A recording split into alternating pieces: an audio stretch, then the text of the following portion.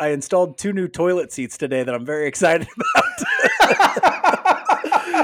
Oh, I'm very excited about these toilet seats. Are going to change my life. They're soft close toilet seats. I'm really excited about them.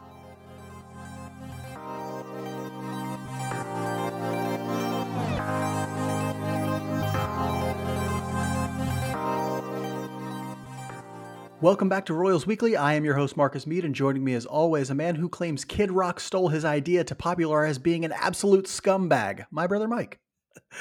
He did steal my idea, right? You see this? You see that mustache, people? See this facial hair in general? If you're on YouTube, you see it. All right. This is scumbag facial hair. Of course, he stole that from me too. There's a lot of us though. Fred Durst, Kid Rock, a lot of the popular musicians from the 90s. They stole my idea. Mike singing Sweet Home Alabama all summer long. Just all summer long. All summer long. Trying different things and doing funny things. Okay. I love how he rhymes things with things. That's a classic Mickey. This guy is a legend. My partner asked when I wrote this, she asked, is Kid Rock a scumbag? And I'm like, and not only is he's like leaning into it. Like he's like, this is my whole ethos. The shtick is I'm a scumbag. That's the whole thing. Oh, it's a good time to bring some levity to things. Other scumbags flock to me. That's how. Oh yeah, yes. Well, it's lovely to have some levity right off the beginning here because the rest of this is going to be pretty dark. No, so get ready for that. On this week's episode of Royals Weekly, we'll try our darndest to review a hellacious week of Royals baseball, discuss the team's offensive turnaround, which is a little bit of happiness thrown in there too, and then we'll preview this week's games as we always do. But first, Royals Weekly is brought to you by Knapp Family Wealth. Mike, can you think of anything more important than securing your financial future?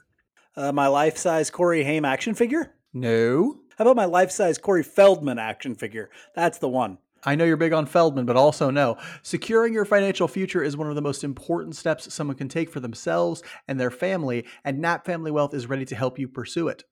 This isn't some big, faceless corporation we're talking about here. Knapp Family Wealth is run by J.C. Knapp. He's a huge baseball fan, and he's been helping people plan for their financial futures for 20 years.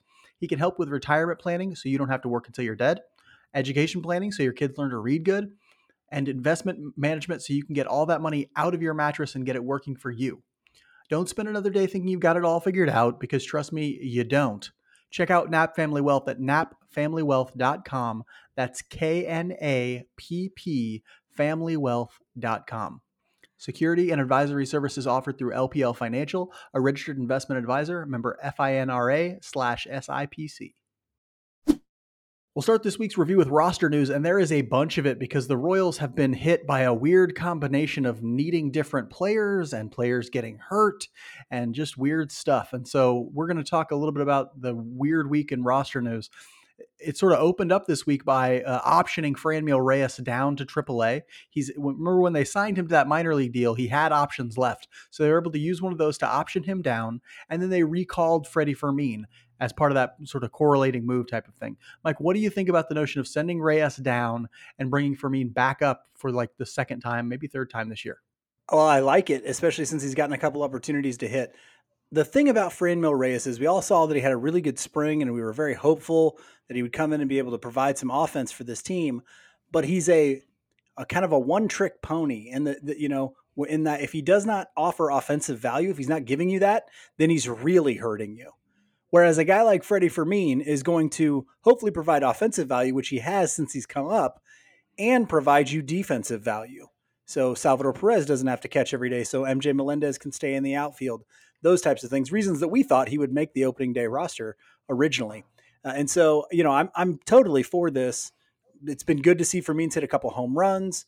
It's been good to see him in the lineup and behind the plate, honestly, although, he's had a hiccup here or there behind the plate, but he's definitely a valuable backup catcher to have on a team. And so really happy for Freddie Fermin to get up and show what he can do, because it's time for him to show what he can do in Major League Baseball. Yeah, he was having a bunch of offensive success down in AAA. He was doing very well down there offensively. He's a guy who has a much better glove than MJ Melendez. Yes, he's had some hiccups, but I think he'll settle down a little bit and just sort of start settling into a groove there.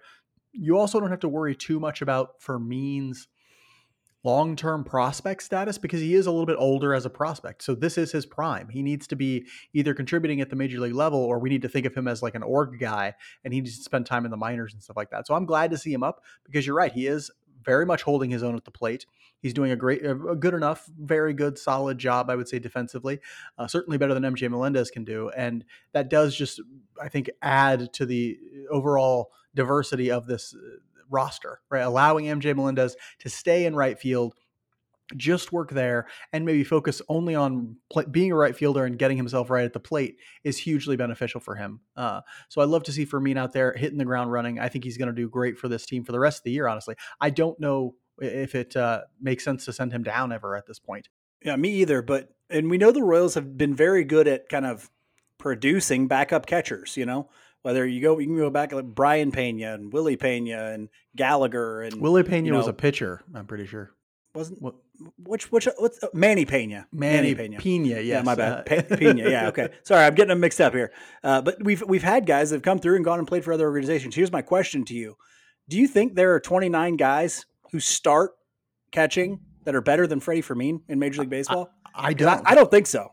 No, I really don't think so. I thought the same thing when Brian Pena was our backup, and Manny Pena, I think, went out and ended up starting quite a bit for Milwaukee. In his best years, he was their starting catcher. So we ended up producing quite a few of those catchers who are sort of maybe borderline backup guys, solid backups who end up having a chance to start some places. I think Freddie Fermin would start for quite a few teams.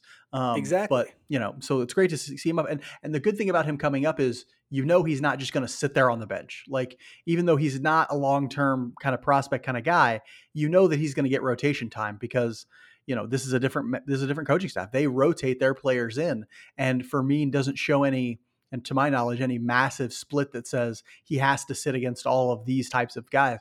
And so you're going to see him give Salvador Perez quite a few off days, even whereas in the past, Mike Matheny would be completely opposed to playing anyone who isn't Salvador Perez at catcher every single day. And so it's nice to know that Fermin isn't going to just languish on the bench. He's going to get some time to perform at the major league level. That's nice.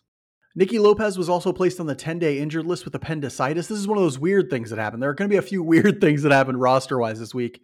Nicky Lopez gets hit with a bout of appendicitis, has to get an emergency appendectomy, and as a result, he's on the 10-day injured list. He is fine. He's back with the team and everything. But this gave the Royals a chance to recall Maikel Garcia, a move that a lot of fans were sort of clamoring for, was to get Garcia up, get him in the infield. Let's see what he's got.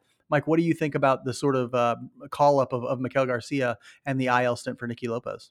Well, sad to hear that for Nicky, kind of just a weird thing that happens every once in a while. From what I heard, they're saying about a month for that recovery. I don't know. That seems long to me, but that's what I saw on the official statement thing. I was like, they said 4 weeks. I'm like, what? 4 weeks? Once the thing's done, I don't know. Not a doctor, but this is kind of the Garcia that we thought we were going to see last year when he came up, the one that we've seen in minor league baseball, with the patience and the ability to drive the ball some, which has been good. We've seen him hit the ball hard while he's been up here. I saw one night he had, I think, almost every ball he hit was over 95 miles an hour. Now, a couple of them end up being outs, but it's like, that's what you want from him. If he's consistently driving the ball and he's patient at the plate, which is his MO, then the defense is going to be good. And he's shown some things at third too, which has been really good to see. So he's one of the guys I'm going to talk about a little bit later too, with, the offensive turnaround has kind of rested on Fermin coming up, Prado coming up, him coming up and showing some things this week. It's been really impressive. Yeah, and the thing I love about Garcia as a player and a prospect is his game fits his profile so well. It's like he knows this is who I am and this is what I need to do to be successful on the baseball field. I've been thinking a lot about this, and I started to wonder the other day, in the minor leagues, do they ever just sit these guys down and say, I want you to think about and to talk about what type of profile you have as a player and what that means for what you should be doing at the plate or on the mound and that sort of thing. Because I think one of the issues I constantly see with prospects and major league players, or people trying to transition from minor leagues to major leagues, is guys not understanding what type of player they are and what that means for how they should be developing, right? Garcia completely understands. He knows, hey, I'm a middle infielder. I am not a big time power guy. I am a guy who's going to live and die with my approach at the plate. So I got to have a high walk rate. I got to be able to get on base no matter what. I'm a table setter, and a line drive rate. And so what does he do? He hits a ton of line drives and he takes a bunch of walks. And it's like, you will be extremely successful, Maikel Garcia, if all you ever learn to do is hit line drives, take walks, and play solid defense. And so far, that's what he's been doing. He was a little shaky at short the other day, but at third, he's been very good for them, a much better option than some of the other ones they have. So yes, it has been great to see him come in and start hitting some balls harder too. Like, yes, a ton of line drives, and it almost looks like sometimes when he's in a groove that he can hit a soft line drive for a single whenever he wants to. That's what it looks like. He's so good at like finding that barrel right where it needs to be and just lofting one over a shortstop and saying, okay, I'll take that RBI, I'll take that single, whatever. And so that's great to see, but he has been hitting some balls over 100 miles an hour. He's been putting the charge into a couple of them, which was the big question for him. Is Kauffman the best park for him? Yes and no, right? He is going to have a harder time hitting balls out than almost anyone. It's going to have to be pretty much straight down the line for him to get a ball out. But it's such a big outfield that line drive approach will really play for him. He should have a high batting average in Kauffman. He should be somebody who is getting on base via the walk and that batting average inside Kauffman. So it's great to see him hit the ground running. He's making a case to stay, and I think you have a hard time sending him back down, at least right now. We'll see in a few weeks when Lopez comes back. And don't be surprised if at some point, when he maybe they'll wait till he's more established and shown a little bit more or more consistency. But don't be surprised if he ends up being a one hitter, people, because he walks and because he hits consistently. That profiles well, and he can run a little bit. He's never. I don't know if he's going to be a high stolen base guy, but he can run. He's athletic. So I know we love Bobby, and Bobby's there right now, but Bobby's never shown the patience to be a one hitter, honestly. And so don't be surprised if you see Maikel Garcia in a year or two in that one spot, and maybe Bobby moves down to the 2, or maybe he flips to the 3 and Vinny stays in the 2 or whatever. Yeah, I think that would be an amazing idea. To me, Garcia almost fits your prototypical one hitter to a T if you can continue to walk it at such a high rate. That would be actually a really, really good idea. And so, yeah, hopefully Garcia might get his chance up there later. Hopefully he gets to stick around in Major League Baseball once Nicky comes back. And hopefully Nicky's feeling better. The Royals also brought up Austin Cox and Jonathan Heasley this week as like a move for some pitching depth. They needed more pitching. They're in a long stretch of games. Minor league or their bullpen is a little bit fried. They brought up Austin Cox. They brought up Jonathan Heasley. Mike, what are your thoughts on getting to see those two guys, one of whom was very successful at AAA this year so far, and one of whom was not? Yeah, it was good to see Austin Cox, and we kind of know what Jonathan Heasley is at this point, but I've never been all that high on Austin Cox, but he's shown some stuff this year that maybe his fastball has improved a little bit. I never liked his fastball all that much. That was the issue that I had. I always felt like it was something he was trying to work around instead of using as a weapon. But both these guys have now been sent down again. Am I correct on that? I know Castillo came up today because at least one of them went down. Good call. And so, that's what they are. So, and Mark and I, you talked about this. We talked about this at the beginning. You can see that we thought it was going to be, you can see that bullpen in Omaha like it's part of the bullpen in Kansas City, but maybe you can also see that starting rotation in Omaha like it's part of the bullpen in Kansas City, because honestly, none of those guys are real prospects as starters. Maybe Austin Cox is, if he starts showing some things as a starter, but I think they probably like him more in a Ryan Yarbrough type role. I think that's going to be where he kind of thrives in Major League Baseball. Jonathan Heasley is probably going to be a guy his whole career who is just up and down, providing starts when he has to, filling in to be the long reliever when they need him. But unless he drastically improves that fastball and probably at least one of his other pitches stuff-wise, I don't think he's the kind of guy that can really make it in Major League Baseball. And so you're going to see them come up and down a lot. Max Castillo is honestly, in my opinion, pretty much the same thing. Unless something drastically changes, he's pretty much the same thing. So they're just kind of rotating those guys in and out as needed. And of course, really crappy to see Yarbrough take that ball off the head / face today. Hoping he's doing okay. Haven't got a whole lot of updates from the Royals on that. Just that he was conscious and, made it off the field pretty much, but they didn't really update, or at least I haven't seen an update on his condition. So the best to Ryan Yarbrough, but we're going to continue to see these guys cycling through. Yeah, you were right. Heasley was sent down again today. I'm sorry I missed that part. But yes, this becomes all that more important because Ryan Yarbrough did leave today's game after taking a line drive right off his face. It was 106 miles an hour off the bat, and just really, I was watching it at the time. I didn't get to watch a ton of the game today because live anyway because I was working today. But he did take a line drive right off the face, very scary. Luckily, he did walk off under his own power. He was, as the Royals said, he was conscious the whole time, but you can imagine what kind of damage a 100 mile an hour or 106 mile an hour ball can do, including trauma to the head and perhaps a concussion or something like that. So we're hoping for the best for Ryan Yarbrough. He was pitching great today when he got taken out when he got injured. And so hopefully all the best for him. I'm really intrigued by Austin Cox. I was never high on him either. You and I saw him live down at Northwest Arkansas last year and wasn't all that impressed with his stuff at the time, but he's one of those guys who's seemingly benefited from this change in minor league pitching philosophy and approach. And yes, I think that fastball has gotten a little better. We saw him throw, and I think it plays better out of the bullpen too. Like we saw him throw it 93, 94 at times. Like he was hit touching those numbers, topping those numbers in some of his major league outings. That could just be adrenaline of his first couple outings in the major leagues. Or his first outing, I guess. But it's good to see him have a little bit of success to start. I think he threw a couple of shutout innings in his first appearance. Heasley is a guy who I completely agree with your assessment that he's a marginal guy unless something changes, unless his stuff takes a different direction, he develops a different pitch, something like that. He will be. But the good thing about this organization is this organization will constantly try and push him and encourage him to start to do those things that might make him a different type of pitcher, to develop a new pitch, do something different. If you're stuck in that, I'm a marginal guy, do something different to see if you can become something usable at the major league level. And I think Heasley probably will try at the very least, which is as much as we can hope for.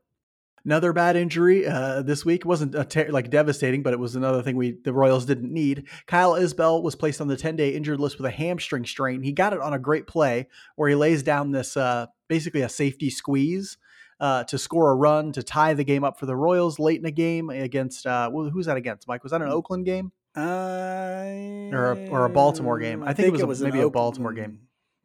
I can't remember. Either last game of the Orioles or first game of the A's. I can't remember which one. It was one of those two, I think. So he lays down a great safety squeeze, and then hurts his hamstring, legging out what ultimately was a single for him. That means Nate Eaton was recalled. Mike, do you have any thoughts on Isbell to the IL and Eaton back up to the major leagues? That sucks for Kyle Isbell because he was starting to turn. It looked like he was starting to turn a corner offensively. A little bit more patience at the plate. He was really driving balls like we saw when he was doing his best hitting last year. So it really sucks for him. Hopefully he these things can take a lot of time. Those soft tissue issues can take a long time. And sometimes you got to just, when you think you're ready, you have to take another week or two just to make sure that you're not going to re-hurt yourself. So hopefully he can get back. I wish, if something like this is going to happen, you want to have Drew Waters back. He's not ready yet either. Nate Eaton comes back up, and I hope we can see a different Nate Eaton offensively, but I'm not optimistic. Let me put it that way. Yeah, this is really a gut punch for Isbell because it looked like he was, starting to turn it around at the plate. The thing that I think was turning it around for him was, yeah, he was a little bit more patient, at least in terms of like picking pitches out to hit, but he was also driving the ball the other way. He was using the whole field, and that's what really makes the difference for him, at least. I mean, would I like it if his walk rate were doubled and he were walking at around 10%? Yes, I would love that. I don't think he's in that place right now where he can do that. He needs to get there. But what he was doing was finding the barrel, driving the ball the other way, driving the ball into gaps, and it was really looking good for him. I almost picked him for my strong performer of the week this week. He just didn't get enough plate appearances after the injury. And so hopefully he can hit the ground running. I think they were thinking 4 to 6 weeks on the hamstring. It's a strain. It's not a pull, which I don't know the distinction, and it's not a tear, which would be even worse. And so hopefully it doesn't linger. Hopefully he can find a way to get back and feel good, but I really don't want them to rush him. He's a guy who needs every ounce of speed he has because he doesn't have that much, and yet he plays center field. And so hopefully they can give him a moment. He gets all better, and hopefully Eaton can sort of stand out while he's here. I don't know how much playing time he'll get. I think Jackie Bradley Jr. will see most of the time in center, but Nate Eaton will certainly get a few innings out there as well, and hopefully he can show us a better approach to the plate. He was hitting a little bit better in Omaha, and hopefully that carries over. You mentioned Drew Waters. the last bit of roster news we have is that he and Daniel Lynch were both sent out on rehab assignments.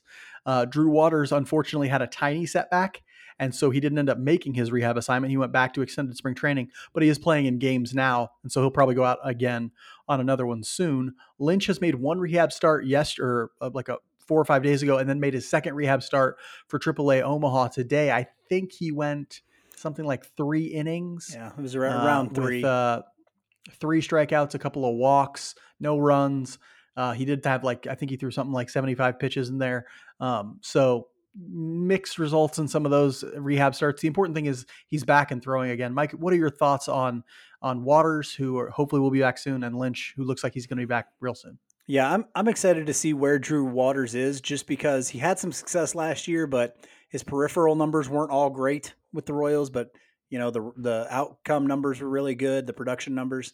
I'm still hesitant with Daniel Lynch because I still question his ability to locate, especially his fastball. I still question the effectiveness of the slider and especially the fastball. But yeah, I don't want them to go and throw Daniel Lynch into Major League Baseball because they're short a starter for him to just keep doing the same things he's been doing and go 4 innings throwing 100 pitches and giving up 6 runs. That's not. Keep him down there, develop him, and let the Max Castillos and the John Heasleys and the Austin Coxes fill in those spots where needed. Hopefully the Ryan Yarbrough, if he's not too badly hurt, to fill in for those things. That's what guys like that are for. Use that and then develop Daniel Lynch so that he can be a usable piece for you in the future. Yeah, I wonder if what they're going to do is, I think he's only allowed to stay, to do so many rehab starts or have so much rehab time before he has to come up again. And so I don't think they're going to option him down to AAA from the active roster or anything like that. And so I think what they're going to have to do is either give him a shot in the majors and say well, let's see how it goes here with whatever you're trying to do differently this year. The thing I'm iffy about with Lynch, and I've shared this in the past, is I just don't think his stuff is all that good right now. I think it could be. I think his command isn't great. I think you're talking 45, 50 grade command from him, but also very average to slightly below average stuff. And that doesn't mean he can't get swings and misses. That doesn't mean there aren't times when he doesn't look dominant. But I just worry that, in the past, we've seen Lynch sometimes too much in the heart of the plate and his stuff isn't good enough to live there and he just gets crushed. Right. And so the question is, what's Lynch going to look like when he comes back? I know you and I had a big conversation before the year started, his feeling that his stuff is good enough and my feeling that I'm not 100% sure that it is. We'll see what that comes to. And maybe he's worked on that some while he's been recovering. I'm not sure. And another thing that gets you, and it really hurts him too, because it drives up his pitch count like crazy. There will be games when he cannot put people away. They will foul off pitch after pitch after pitch on that guy. And that tells you what you need to know. Or that's another reason why he ends up walking so many guys. They keep fouling off pitches because he can't put them away. And then he ends up throwing to another ball. The count gets to 3-2 and he walks them. And so, yeah, I'm in agreement. I like some of his stuff. I like his changeup. I like his slider. I don't think his fastball plays good enough. I don't think either one of those, the slider or the changeup, is a real dominant pitch though. And so, yeah, I think he still needs a lot, but I think the tools are there. I just don't think he's quite put them all together yet. On the field this week, it was it was bad, right? Another dejecting week for a team that now seems to be using spit and duct tape to keep it all together. The Royals started the week by dropping 2 of 3 to the Orioles and then ended it by losing 2 of 3 to the lowly Oakland A's. That was a series we were hoping for more from. Let's just say it that way. We were hoping for more from that Oakland series. Mike, what did you learn from this week of Royals baseball? I think if we're trying to say anything, we were hoping to prove we weren't the worst team in baseball is what we were trying to do. Trying to prove we were just a little bit better than that team that isn't even trying to win. Okay. And has a possum living in the press box and is leaving town soon. Okay. Jeez. Here's what we learned this week, that bad teams can always beat other bad teams in baseball. And how does one bad team beat another bad team? Don't make as many mistakes. Don't give up as many free bases. They even mentioned it on the broadcast. A Royals broadcast finally mentioned that, and Lefevre said the exact number in one of those games. They've given up like 17 free bases today between walks, hit batters, guys they let take extra bases. It was like the it was Royals have to unbelievable. lead the league in hit batters at this point, right? They have to lead the league in hit batters. Brady Singer himself must lead everyone in hit batters. That's just the thing And they do all the time. and you and I are just like either texting or talking on Twitter. Like, does Amir Garrett have to walk the first guy he sees every time? Does he have to? Does Brad Keller have to walk the first guy of every start and every inning? These are all great questions. Unbelievable. The walk thing is just, it's wild to me. So yeah, it was bad. We lost a series to what is largely considered the worst organization / team in baseball. Yeah, yeah, and this has been bringing up an old saying from Royals manager Buddy Bell. A lot of people have been citing it around Royals Twitter and just sort of talking about it, and that is never say it can't get any worse, right? Like, because we thought that, okay, well, here comes a stretch where the Royals might have some chance to win some games, and it's like, oh no, they lost. Have you guys seen that meme of the guy dressed in he's got like a Nazi or SS uniform on, and he's like, oh no, are we the baddies? Like, are we the bad guys? It's almost like we realized, oh no, are we the worst team in the league? Like, oh no, Hey, what happened? We're in last place in the worst division. Does that make us the worst team? We have the worst record. Is that the thing that makes you the worst team? And so, yeah, I think they actually they gained the not worst record back today with their win against Oakland. And so we are now technically still not the worst team in the league, but we did lose 2 of 3 to the worst team in the league. Crushing it. Yeah. Yes. Mike, we did have some strong performers this week, especially in a week where the offense was at least able to score quite a bit. Tell us who you liked as your strong performer this week. I think he was the strong performer for us last week. I think he was my strong performer last week, but I had to go with him again because he was Mr. Do Everything this week. Salvador Perez, 9 for 23 with 4 home runs, 6 RBI. Salvador Perez walked 3 times this week. That's unheard of. And only 4 strikeouts. Not to mention, let's sprinkle in a little assist for the Lorenzo Cain retirement ceremony as well, because he was a part of that as he very much needed to be. So Salvador Perez, he did it all this week. So great job, Salvador Perez. We love you. Yes, we know there will be a week where you don't get hardly a single hit at all, but we're okay with that because you know what? You're awesome. Yes, and he will always end up having weeks like this too, where he's just lava hot and ends up carrying. That one he hit today team. was oh man, like you can tell he knows he hit it really well when he just sort of stands there, and it's like his bat didn't seem to slow down on impact at all. It was like boom, and the ball is like you can't even see it, you can't hear it. It's just it's moving faster than light, and so yeah, great to see him. He also played real well defensively this week, I think, or at least pretty well. He grabbed a base stealer today. I think he's probably the best base stealer, one of the best base stealers in Major League Baseball. Threw him out at second today. So yeah, it was good to see him have a really, really great week. My strong performer is a guy who we're all really excited about, I think, and has really been a part of the turnaround of this offense, and that's Maikel Garcia.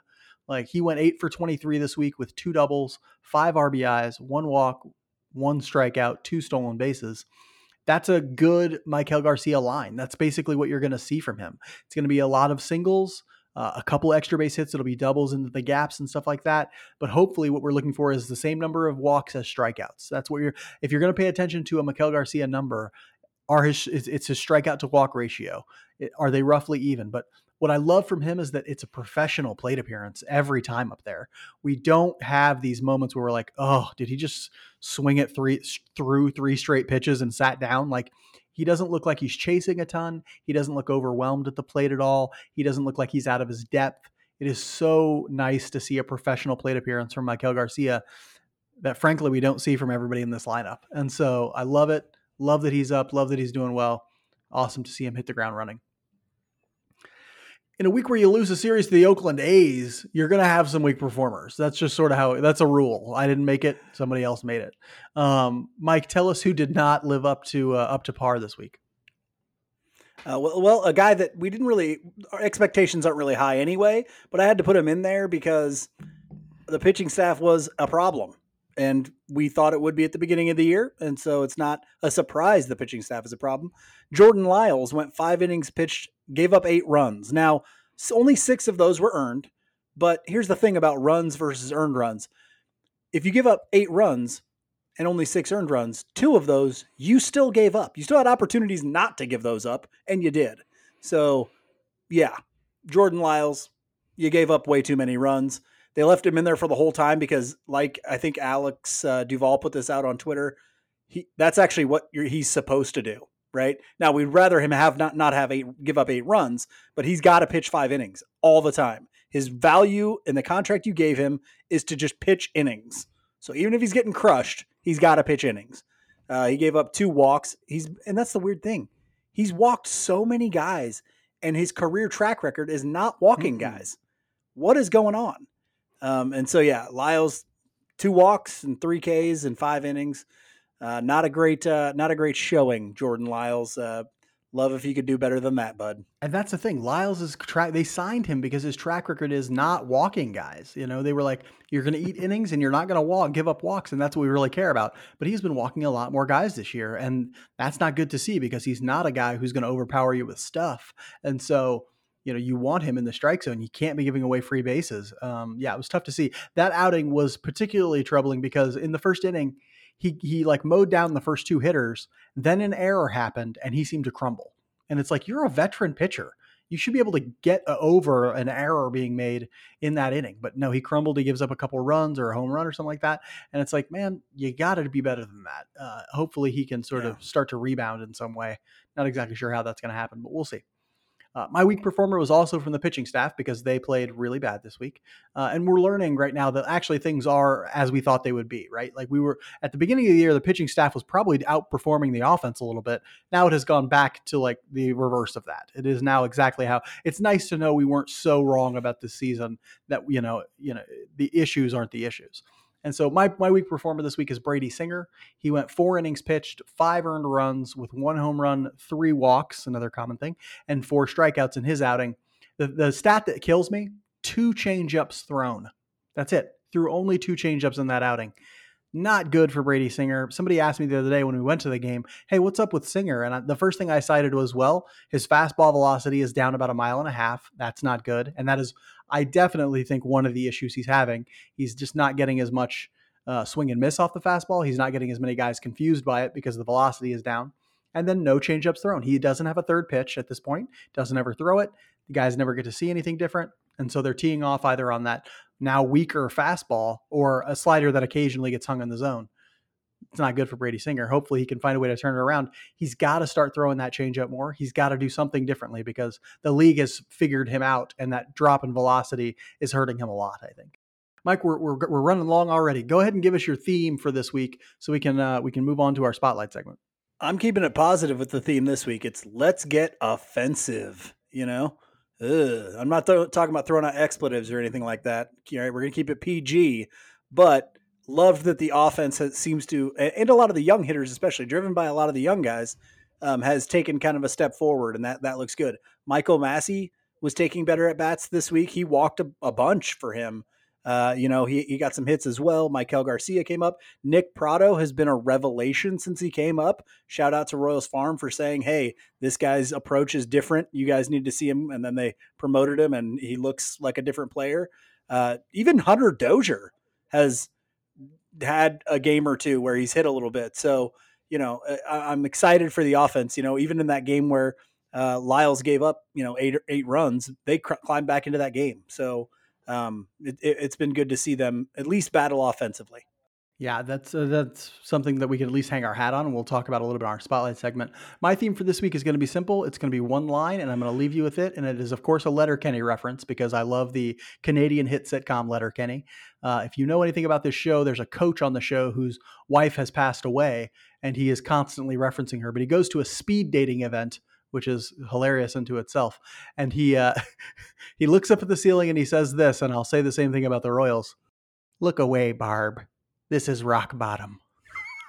That's Mark's best Canadian accent. I'm not kidding. That's the whole thing. Royals Weekly is brought to you by All In Physical Therapy. For one-on-one personalized physical therapy, we choose All In Physical Therapy. They took excellent care of our mother after surgery left her with pain and limited mobility in her arm. She loves to work out, be active, challenge the devil to an elaborate fiddling contest. The excellent specialized care she got at All In Physical Therapy had her back to being active in no time. She just told me she's afraid she might be a Highlander. No lie. She is immortal. She has inside her blood of kings. Uh, That's right. All In Physical Therapy knows how to help athletes recover. It's owned and operated by Lee Summit's own Tommy Freevert, a former Arena League football player, Northwest Missouri State Bearcat, and a hell of a guy. They have offices in both Blue Springs and Lee Summit, so get over there to work with Tommy as soon as you can. Tell your doctor you want to do your physical therapy with the best of the best at All In Physical Therapy. To learn more, give them a call at 816-427-5300. That's 816-427-5300, or visit their website at allin-pt.com. That's ALLIN-pt.com. Coming into the season, we worried about the pitching and felt at least okay about the Royals' offensive potential. Yes, they were a young bunch, but this was a group with plenty of offensive talent and even more on the way in AAA and the minor leagues. But for the first few weeks, the offensive potential was a little hard to see. Through the first 21 games, the offense had a paltry 61 weighted runs created plus. That is hard to read. It's hard to imagine an entire offense being that bad, which was last in Major League Baseball. The lineup's issues with strikeouts and runners in scoring position were well documented and a constant source of early frustration, but the tide has seemingly turned a little bit. In the last 14 games, the Royals are slashing. Well, that means they have a batting average of 268, an on base of 341, and a slugging of 467, which is an overall team OPS of 808. That's pretty good. And they're scoring 4.7 runs per game over that stretch. Mike, what do you think is the source of the offense's turnaround? I think it's mostly guys calming down who have been here all year. And then also some of those young guys taking a step forward. And that includes guys that have been brought up from AAA. Nick Pratto, I think, was a big part of that. He's gotten some really good, timely hits, driven, maybe not driven it out of the park as much as we would like, but I don't know that he's ever going to be a big home run guy. Maikel Garcia's given us some juice. Freddie Fermin's given us some juice as well. And then guys like Michael Massey have gone from being a complete pit at the bottom to contributing. And that's something right there. And Bobby's having his ups and downs, but in the weeks when he's having his ups, he's a big contributor. And Melendez will have a game when he's a big contributor. So I think right now what the Royals are kind of shooting for, or what you're hoping to see when you see the Royals, is in a given day, you're not going through a stretch of 2 or 3 hitters that are giving you nothing, that are giving you consistently bad plate appearances throughout a game. You can't have that, and they haven't had that in a couple of weeks, and so that's producing runs. A guy might have a bad game, but you don't need Vinny Pasquantino to do everything for you in the lineup now, and that's good. Yeah, that is good. It's interesting that you brought up Massey because he's a guy we haven't talked about that much lately, and we should acknowledge that he has started to turn some things around at the plate. You and I advocated for him to go down to AAA to do it, but it does look like he's started to find his approach at the plate. He's taken something like 6 or 7 walks, I don't know, after today's game, but before today's game, he had like 6 walks in the last week, which is huge for him because he didn't have any for his first like 130 plate appearances. And so that's a big turnaround. Now, is he where he needs to be? I don't know that that's the case. We still have to wonder, like, okay, will he hit enough even with this new approach? Because, you go from a 30 grade approach, which is what he had for the first 130 plate appearances, up to a 45 grade approach. You still have to wonder, is that enough? Will he still hit enough? But it is significantly better than he was to start the year. And that's the same thing for the Royals in a lot of ways. Like, one of the things that I point to is their strikeout rate. It has gone down significantly in the last couple of weeks. They're down to 20.8 strikeout rate over the last 2 weeks, which is 9th in Major League Baseball in that time. They were much higher than that, in the high 20s, 27% or something like that previous to that. And so literally they're just putting the ball in play more. And you're right, that is because of guys like Nick Pratto, Maikel Garcia, Freddie Fermin coming up and putting the ball in play. Maikel Garcia doesn't strike out a ton. Nick Pratto and his new approach is really having a much bigger impact with 2 strikes, just like putting it in play the other way. That's having a huge impact on his ability to just not strike out, to put more balls in play is hugely beneficial for them. Because when they do, you give yourself a chance, right? Like it's an old baseball adage, but a strikeout is an out every time, right? You put the ball in play, you got a 30% chance of it being a hit, And so it's nice to see them not striking out as much. I don't know that they're taking more walks or anything, but at the very least, they're putting more balls in play, and that's going to have a big impact on their offensive potential. I do have to wonder, though, because the last couple of weeks, too, has also seen a turn in their schedule. They've gone from facing really good teams with really good pitchers to facing the Oakland A's of the world, right? And so I question, to what degree is this a schedule thing? Do you think that that's sort of what it is, like lightning in a bottle because of the schedule, or will we see this offense persist through the more difficult pitching? I honestly think we will see it persist as guys continue to get more experience in Major League Baseball. I think because we have track records for a lot of these guys in the minors that are different. Michael Massey was never an extremely patient hitter, but he wasn't go 130 plate appearances without walking. He wasn't swing at literally everything, which is what he was doing. So I think you're going to see a little bit better approach. I think when you bring up a Nick Pratto and a Michael Garcia, that automatically makes your lineup a little bit more patient, a little bit more selective in their swing decisions and things like that. So I do think it's something that can be sustained. Now there are players that won't change. Salvador Perez isn't going to change, and we've mentioned that before. But you live with the ups and downs. MJ Melendez, I think still has room to take a step forward with that approach and things like that. Same thing with Bobby Witt Jr. But I do think the additions that they've made help them in that regard, help them to keep an offense that's more consistent. So I'm hoping that continues moving forward. Yeah, I think the truth of whether or not it's like schedule or actual a step forward that the offense will persistently go, I think it's somewhere in between. I think you have to acknowledge the fact that facing guys like Kyle Gibson, and who I couldn't even name the pitchers that they faced for Oakland right now because that's how obscure these dudes are. The fact that they're facing those guys does help. I mean, that's a tremendous help. There's no doubt about it. But I also think that building confidence facing that pitching will help carry them into the future, will help them settle down their approaches at the plate and be a little bit better. It's easier to hone in that approach when you feel like you're having some success with it against guys who maybe aren't going to be, vying for the Cy Young this year. And so it's great to sort of see them turn it around offensively. But of course, when you start facing guys like, Pablo Lopez and, the really good pitchers of the American League, you're going to have a little bit more trouble. But it's nice to see them at least settle in and find success against some guys who maybe aren't top tier pitchers out there. Mike, in terms of the long-term potential, is something we're settling our focus in on the long term since the short term is so dire at the moment. What does this offensive turnaround tell us about the long-term potential for this offense? Well, I think it tells us a couple different things. One, you've got to find a way to get all of these young bats in the lineup together.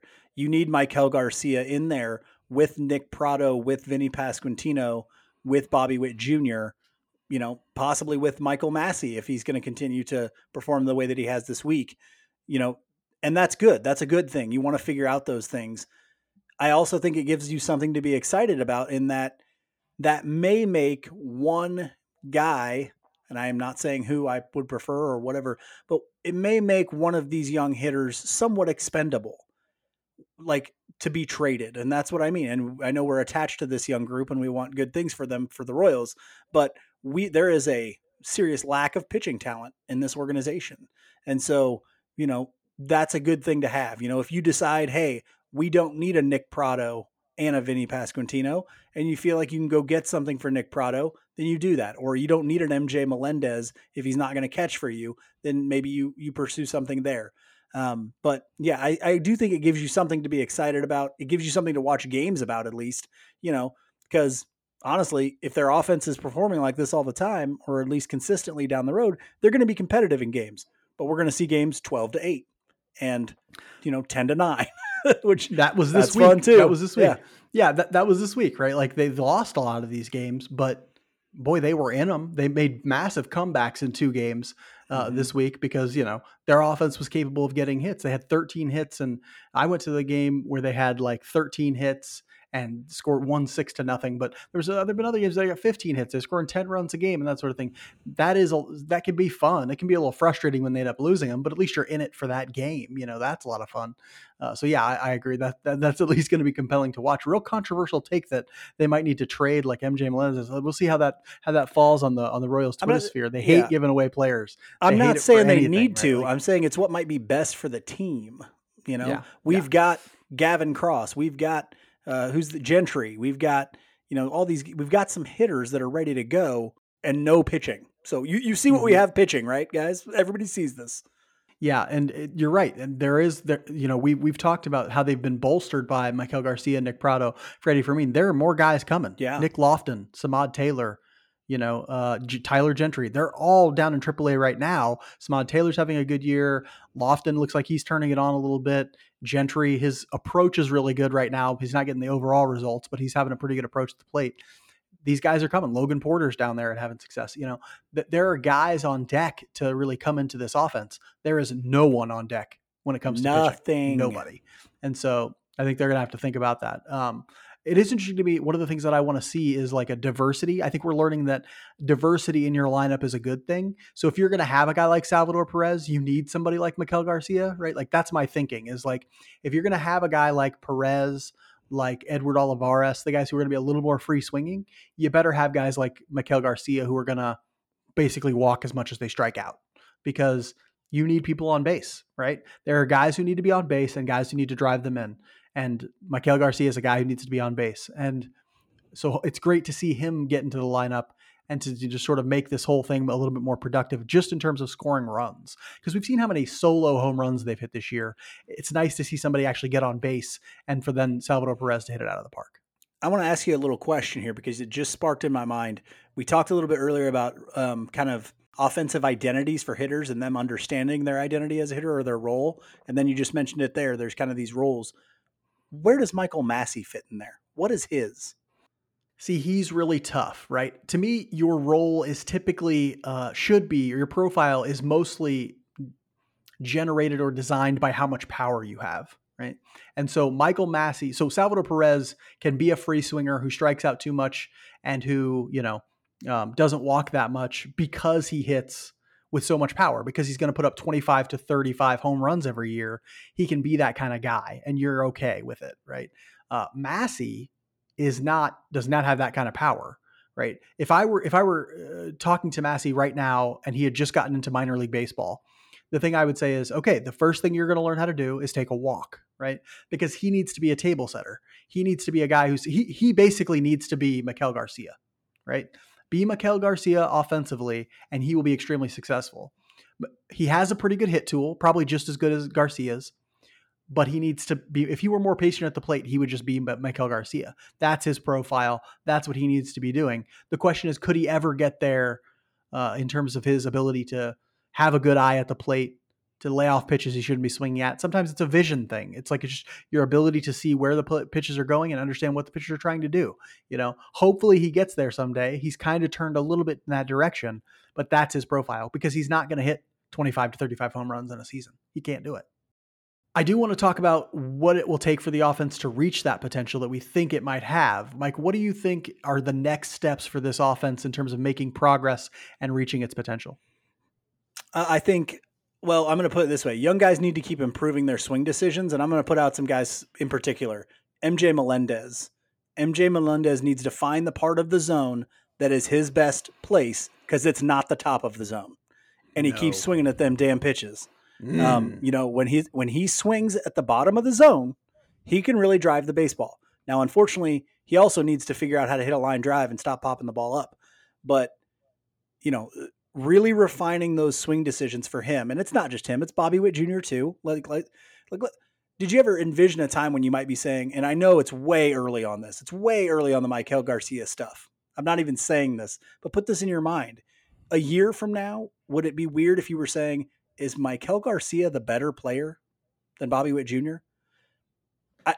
Just offensively, I mean, look at what they do. What's their value going to be? Now, Bobby will hit way more home runs, and so that will help him. Okay. But if you're getting on base at a less than 30% of the time, that's not good. That's not good no matter what you're doing. And so Mikel Garcia has an on-base percentage of 400 and Bobby Witt Jr.'s is under 300 in a year, there's no way to say that Bobby Witt Jr. is a better player offensively, for sure. Yeah, I mean, he would have to hit 35 home runs and that be the case. No. And so that's the thing. Melendez has to improve those swing decisions. Bobby Witt Jr. has to improve those swing decisions. If that's happening, I think this team shoots into the stratosphere, because you already got it with Prado. You already got it with Vinny. You already got it with Michael as far as swing decisions go. Now, not that those guys don't have things they don't need to work on, because they do. But, if that ends up happening, you're talking about a team that can be a top 5 offensive team. But, we just got to wait and see if it happens. Yeah, I think they're probably one or two pieces away offensively from reaching those heights. I think, and that might be guys who are in AAA right now. It might be Tyler Gentry. It might be Samad Taylor. It might be. I'm big into the notion that a lineup needs to be full. Like, it doesn't need to be 2 or 3 guys at the top who can really do it, and then 6 guys who are useless. It needs to be top to bottom guys who are going to contribute offensively in some way. And so, having guys like Maikel Garcia, Nick Pratto, and that sort of thing starts to fill out that lineup just a little bit more. And so now, we have Vinny, we'll have Bobby. Hopefully he can sort of move closer to his potential. Same with MJ Melendez. But Maikel Garcia, who did I just say? Nick Pratto, and then Salvador Perez is already there. So you're talking about 5 or 6 guys right now who you're like, okay, I see the offense in terms of like the version of it will be here in the future. Then you add guys like maybe Tyler Gentry, maybe Gavin Cross when he's ready, or Caden Wallace, maybe Samad Taylor is probably a decent piece. It becomes more depth. It becomes more that rotation's really going to help you, and you're not going to struggle big time offensively for stretches. Hopefully they get there. Maybe it takes a piece from outside the org as well. That's possible, but I think we're like 1 or 2 pieces away from this offense really looking solidified. And if you want to think about what that looks like, think about that 2015 Royals team. Once they went out and added they had a Kendrys Morales, they had a Ben Zobrist. Once Zobrist came in the middle of that season, you had a lineup where it wasn't like, well, this guy's an automatic out. Like everybody, even for guys who were chasers, like Escobar was, he may chase, but he may also go on a 20-game streak where he's getting on base because he's just hitting the ball. And so, those were lineups that were very deep or very long lineups, where it wasn't like, oh, well, these 3 guys are automatic outs already. Like, we know that. And so, yeah, I understand that. I think that's great. But I really think it lies in the improvement of maybe, 3 or 4 guys, Massey, Bobby Witt Jr., MJ Melendez. The Royals split time at home and on the road this week with a 4-game series against the beloved Chicago White Sox, and to end their current homestand. Don't worry, they've only ever stabbed 1 Royals coach, so it's not a big deal. So after the White Sox, they're gonna they do that to end their current homestand, and then they go on a 3-game. They start a road trip with a 3-game set against the Brewers of Milwaukee. Mike, tell us about the Chicago White Stockings. They're not doing great this year. Let's hear about them. Yeah, man, our guy Pedro Grifol inherited a train wreck. Man, that thing is rough.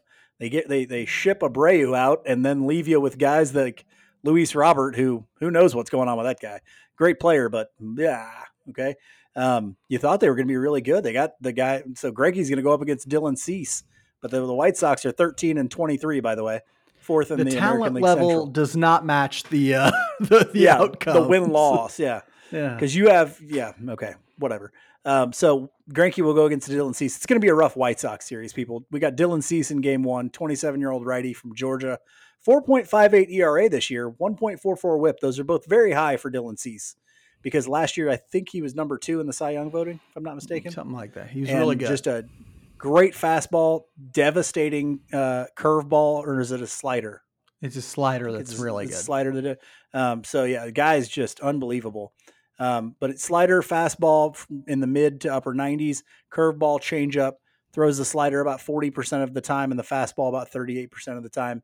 Looks like his velocity is a little bit down, and that could be why he's struggling a little bit more this year. But Dylan Cease he's a guy, so that's going to be a tough one.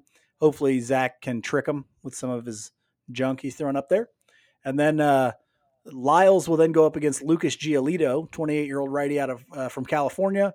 He's having a little bit of a bounce back this year, 3.67 ERA, 1.1 WHIP, fastball in the lower to mid 90s, slider, changeup has been his calling card for a long time, curveball that he barely throws. Bounce back season so far for him, mostly because his fastball is playing a little bit better. His changeup was last year anyway, struggling a little bit, so I'm interested to see what it looks like that. The day that when he goes up against Lyles, because he was known as one of the best changeups in baseball for a while. And so I'm interested to see him throw that. In the third game, Keller will go against unknown. We don't know who the White Sox will be throwing in that third game, but we're hoping that Brad Keller doesn't walk the first batter of the game. That's all we want, Brad. One step at a time. Don't walk the first guy, okay? Like, that's all we're asking. Don't walk the first batter of the game. You know what I'll say about next week, though? We're playing the Brewers after that, and I would really like to see a game in that ballpark.